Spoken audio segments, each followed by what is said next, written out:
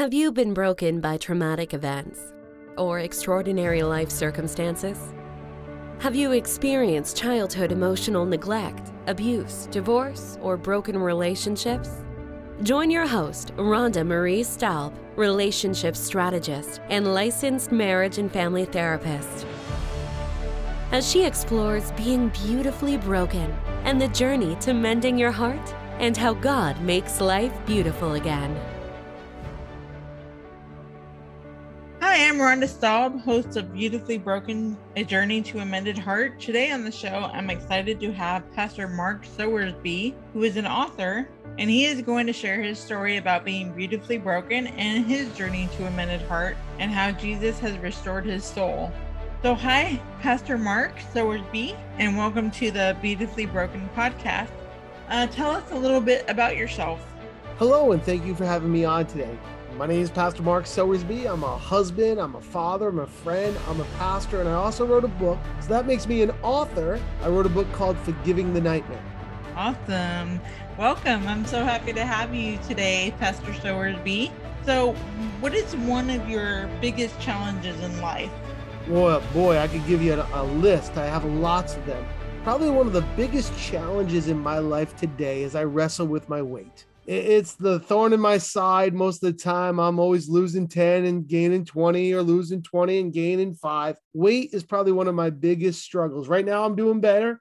I'm on the down low, but there's other weeks and months that I'm on the upload too. So that's probably the biggest struggle. But like everybody, we have many of them. And there's been many struggles in my life that I've had to deal with and wrestle with. So tell me your story about being beautifully broken. Well, the broken part is ugly. I think all of us have a story that's ugly. In my book, I call it nightmares. And I say everybody has a nightmare. And when we know Jesus Christ is our Lord and Savior, when we walk with faith, with God's love, we come to a place where we want to walk in the grace and the mercy. And unfortunately, my story was an ugly one. I grew up in a dysfunction home.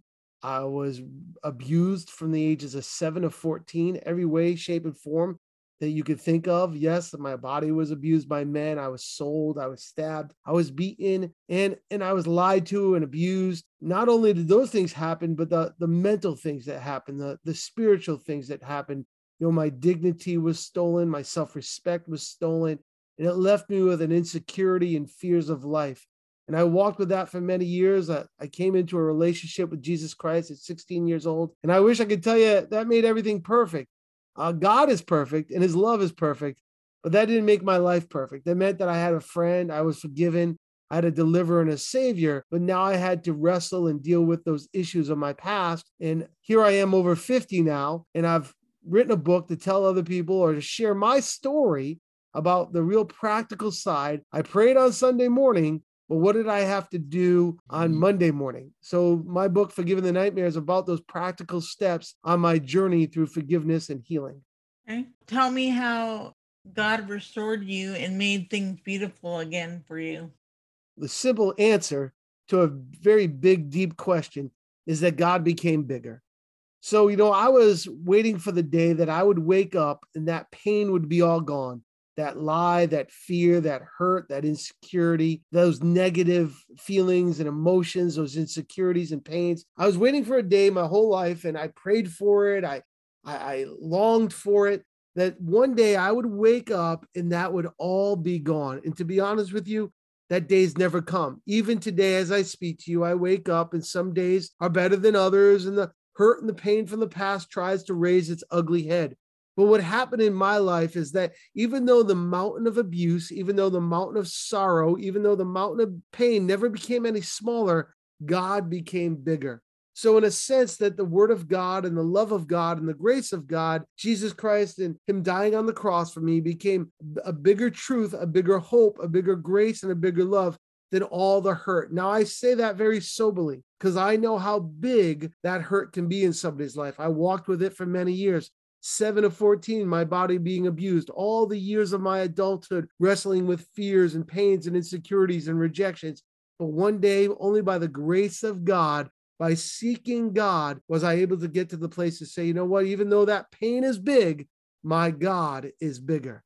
What a story, Pastor Sowersby. So why are you passionate about what you do? Well, at the end of the day, I did it because God told me to, and I'm passionate about God. I'm passionate about the love of Jesus. I'm passionate about the truth of the word, but I want to see people be set free. I've been in the ministry all my adult life, and I've seen many good people that earnestly want God to move in their life, but they're still tethered to pains in the past. And sometimes the church doesn't do a good job to give people room to walk through that, to deal with that, to wrestle with that, if you would. So I see people earnestly wanting to forgive, but never going through the process of forgiving because it gets ugly and it gets hard and there's a lot of facets to it. But, David would write that I walk through the valley of death, but I shall fear no evil. And I think sometimes as we forgive those who trespass against us, we have to walk through the valleys that tried to tear us down, tried to hurt us, tried to title us with a name that never meant for us, like victim or broken or this or that. There's some kind of title that this world, the enemy, the trouble, the trauma tried to put on us. But I know that God has given me a new name. And that name's written in the Lamb's Book of Life. And I no longer see myself as a victim. I see myself as victorious in Jesus. Very sober of who I am. I'm far from perfect. I don't have it all figured out. And some days are better than others. But I know I'm not a sum of my brokenness. I am a whole in Jesus. Wow. Thank you so much for sharing that. Today is a great day to start your own podcast. Whether you're looking for a new marketing channel, have a message you want to share with the world, or just think it would be fun to have your own talk show, podcasting is an easy, inexpensive, and fun way to expand your reach online. Buzzsprout is hands down the easiest and best way to launch, promote, and track your podcast. Your show can be online and listed in all the major podcast directories like Apple and Spotify and Google within minutes of finishing your recording. So podcasting isn't hard when you have the right partners, and the team at Buzzsprout is passionate about helping you succeed. Join over 100,000 podcasters already using Buzzsprout to get their message out. So let's create something great together. So following the link in the show notes lets Buzzsprout know that I sent you, and it gets you a $20 Amazon gift card if you sign up for a paid plan, and it helps support our show. Thanks so much. Pastor Mark Sowersby, what made you want to become a pastor? I heard somebody say a long time ago, either you're called or crazy. And I can only tell you that I really, truly believed in the depth of my soul that I was called to be a pastor. I ran from it. I'm a dyslexic. Education has been a tragedy and a casualty of my upbringing, if you would. I've never been a good student. So when I felt called to go to Bible school, I ran from it and God did some miracles. I was the guy who took English 4 or 5 times just to pass. But God's great, and he's called me to be a pastor. He's called me to write this book, and I'm honest and I'm genuine as I know to be. And I say, listen, life isn't always easy. The process of forgiving isn't simple, but God is always great. I love to see people come into a relationship with a God who loves them. I tell people I'm the most least religious person you'll meet. People will ask me all the time, how did you forgive somebody who abused you? How did you forgive somebody who did all that to you? And I would say, I didn't start with forgiveness. I started by seeking God. Seek God with all your heart, with all your mind, with all your strength.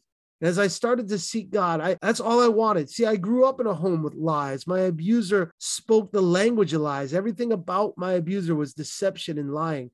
I didn't want to have a religion that would lie or break or deceive me. I wanted to seek the genuine God. And as me seeking God throughout my life, saying, God, I don't want religion, I want you. And seeking God, he would teach me how to move the mountain. And that's very poetic to say, but it started very simply for me. God would say, Mark, let's move the pebble. Let's move the stone. Let's move the rock. Let's move the boulder. Let's move the hill. And step by step, precept by precept, one day God would say, let's go move that mountain. And I would say, God, it's too hard. How could you ask me to do it? He'd say, Mark, how did you move everything else in your life? And I said, you help me. And the Lord put in my heart, not audibly out loud, but in my soul, he said, I would help you do this. By trusting God, I was able to forgive. And that's where the forgiveness is. That's where it comes from. Now, forgiveness doesn't mean I don't seek justice. Forgiveness doesn't mean that I don't have to do it over and over again. Forgiveness doesn't mean I let my hurt abusers off the hook. It just means that I've forgiven those because Christ has forgiven me. Amen. Wow. You told me you are married and you have 4 children, you said? I am. I got 4 kids. It's great being a dad. My oldest just got their driver's license. Please pray for me.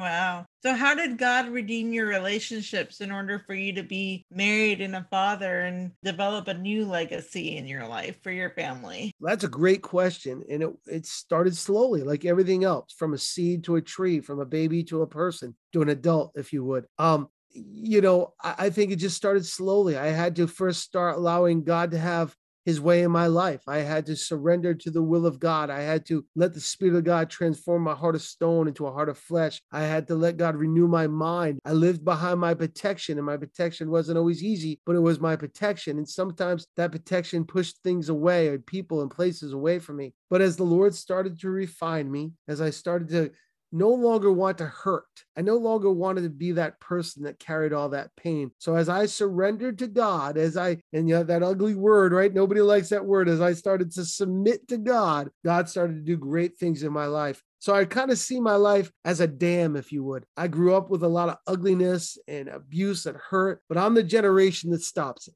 I'm the generation that it's not being passed on. I'm probably passing enough junk on like we all do, but I hope that to be the generation not to pass that kind of junk, not just abuse, but victimhood or sorrow or deception. I think I'm the dam, and to see my children go forward is such a blessing. Oh, we're not perfect. We're wrestling with stuff just like everybody else, trying to pay these high gas prices just like everybody else, but Right. we try to just be real and honest. Awesome. So you wrote a book. You said you were an author. So tell me about your book and what that process was like to write that, and also where we can find it. Sure. The book's called Forgiving the Nightmare, and the process was my life. It's my life story. It's my testimony. I get into a little bit about my nightmare, the ugliness of the abuse, but I don't try to sensationalize it. I just kind of mention it.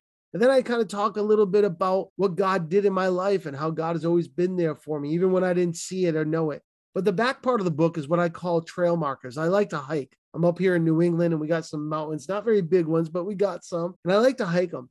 And when you're hiking on a trail, you got to follow the trail markers or get lost. So I put 10 things in the back of my book I call trail markers to help us stay on the path. They're what I use. They're not the only thing to use, but they're things I use, like prayer and reading my word. But even things outside of that, like having good friends to speak into your life and learning to forgive yourself and others and being very honest and true with who you are. And so there's these things I call trail markers in the back of my book that help me stay on my track, if you would. Obviously, the pillar for those things would always be prayer and God's word would always keep me upon the track. But my book's called Forgiving the Nightmare. You can find us at forgivingthenightmare.com, or up on Amazon. If you go on Amazon Books, put in Forgiving the Nightmare, you can buy it on Amazon or check us out on forgivingthenightmare.com. Or, of course, I'm on Facebook, I'm on Twitter, I'm in LinkedIn. So come and check us out. Instagram too. Awesome. That's great. I will definitely check your book out because I would love to read it. Is there anything else that you would like our listeners to know?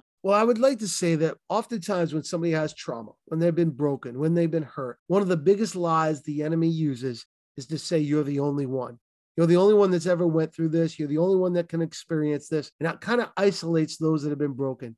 Let me tell you, there's a lot of people out there that's been through a lot of things. And if you're dealing with a trauma today, reach out to somebody you can trust, somebody you can hope in, counselor, coach, pastor, friend, doctor. Reach out to somebody who's going to come beside you in your journey. You're not alone, and give yourself plenty of room and grace to walk through it because God does. Awesome. Thank you so much, Pastor Sowersby. I appreciate you coming on the podcast today. It was an honor, and thank you for having me. God bless you. So after hearing Pastor Mark's story, I want to share some more vital information about trauma. When you think about someone experiencing trauma, like violence in the home, sexual assault, any type of abuse, domestic abuse, anything like that, terrible car accidents, being in combat, a war veteran, all of that is trauma. There's also a more subtle form of trauma, like emotional, psychological, and mental trauma. This stuff is often overlooked and minimized because it's on the inside of us. We can't see those wounds inside of us. We might think we've gotten over those emotional pains, but a lot of times we've simply buried them and not dealt with it. Other forms of trauma is divorce, separation, infidelity. Any of that's traumatic. any type of significant change in your life can be very traumatic for you. So there are 4 signs that you have some type of emotional, psychological, or mental trauma. Anxiety and stress may cause overwhelm for you. You might feel out of control, like there's too much to do, or that people in your life are taking too much time and attention. It feels like your life has become unmanageable. This could be a sign that you have unresolved emotional trauma. Overreacting is another sign, like if you have a disagreement with your spouse and your emotions are just extreme and you're just projecting all your emotions onto the other person. Unhealed wounds tend to leak out in your relationships, and it's very possible that you might have some emotional things that you haven't dealt with when you have those extreme emotions coming out. If you experience shame, it's not uncommon for people to feel shame when they have any type of traumas, and emotional trauma, and mental trauma, and psychological trauma. You might blame yourself and see yourself as weak and have feelings of that stigma, and you don't want to be vulnerable and share that trauma because you don't want to feel judged, and that's completely understandable. Another sign of emotional, psychological, or mental trauma is that you're daydreaming or not staying present in the moment. You're zoning out, you're spacing out. You might feel disconnected from others and have difficulty staying present in situations. You can slow down and feel exhausted and numb your emotions by mindlessly scrolling, binge watching Netflix, that sort of thing. You may have withdrawn from your relationships or isolated yourself. And that can cause more psychological and emotional pain when you isolate yourself. So if these signs seem familiar to you, there's help. So if you live in Alabama or Tennessee and you need a Christian counselor, I'm available. You can look me up and make an appointment at RhondaMarieStaub.lmft.com, and we can talk more about your trauma and help you find some healing for your life. You can also sign up for my newsletter, and there are some free downloads like my 30-day Boundaries and Relationship Challenge and for marriages, couples, date night workbook. Thank you so much for listening today, and I look forward to seeing you on our next episode. Thank you for joining us today on this episode of Beautifully Broken, a journey to a mended heart. We hope you will listen next week as we continue to explore being beautifully broken and how God can make life beautiful for you again.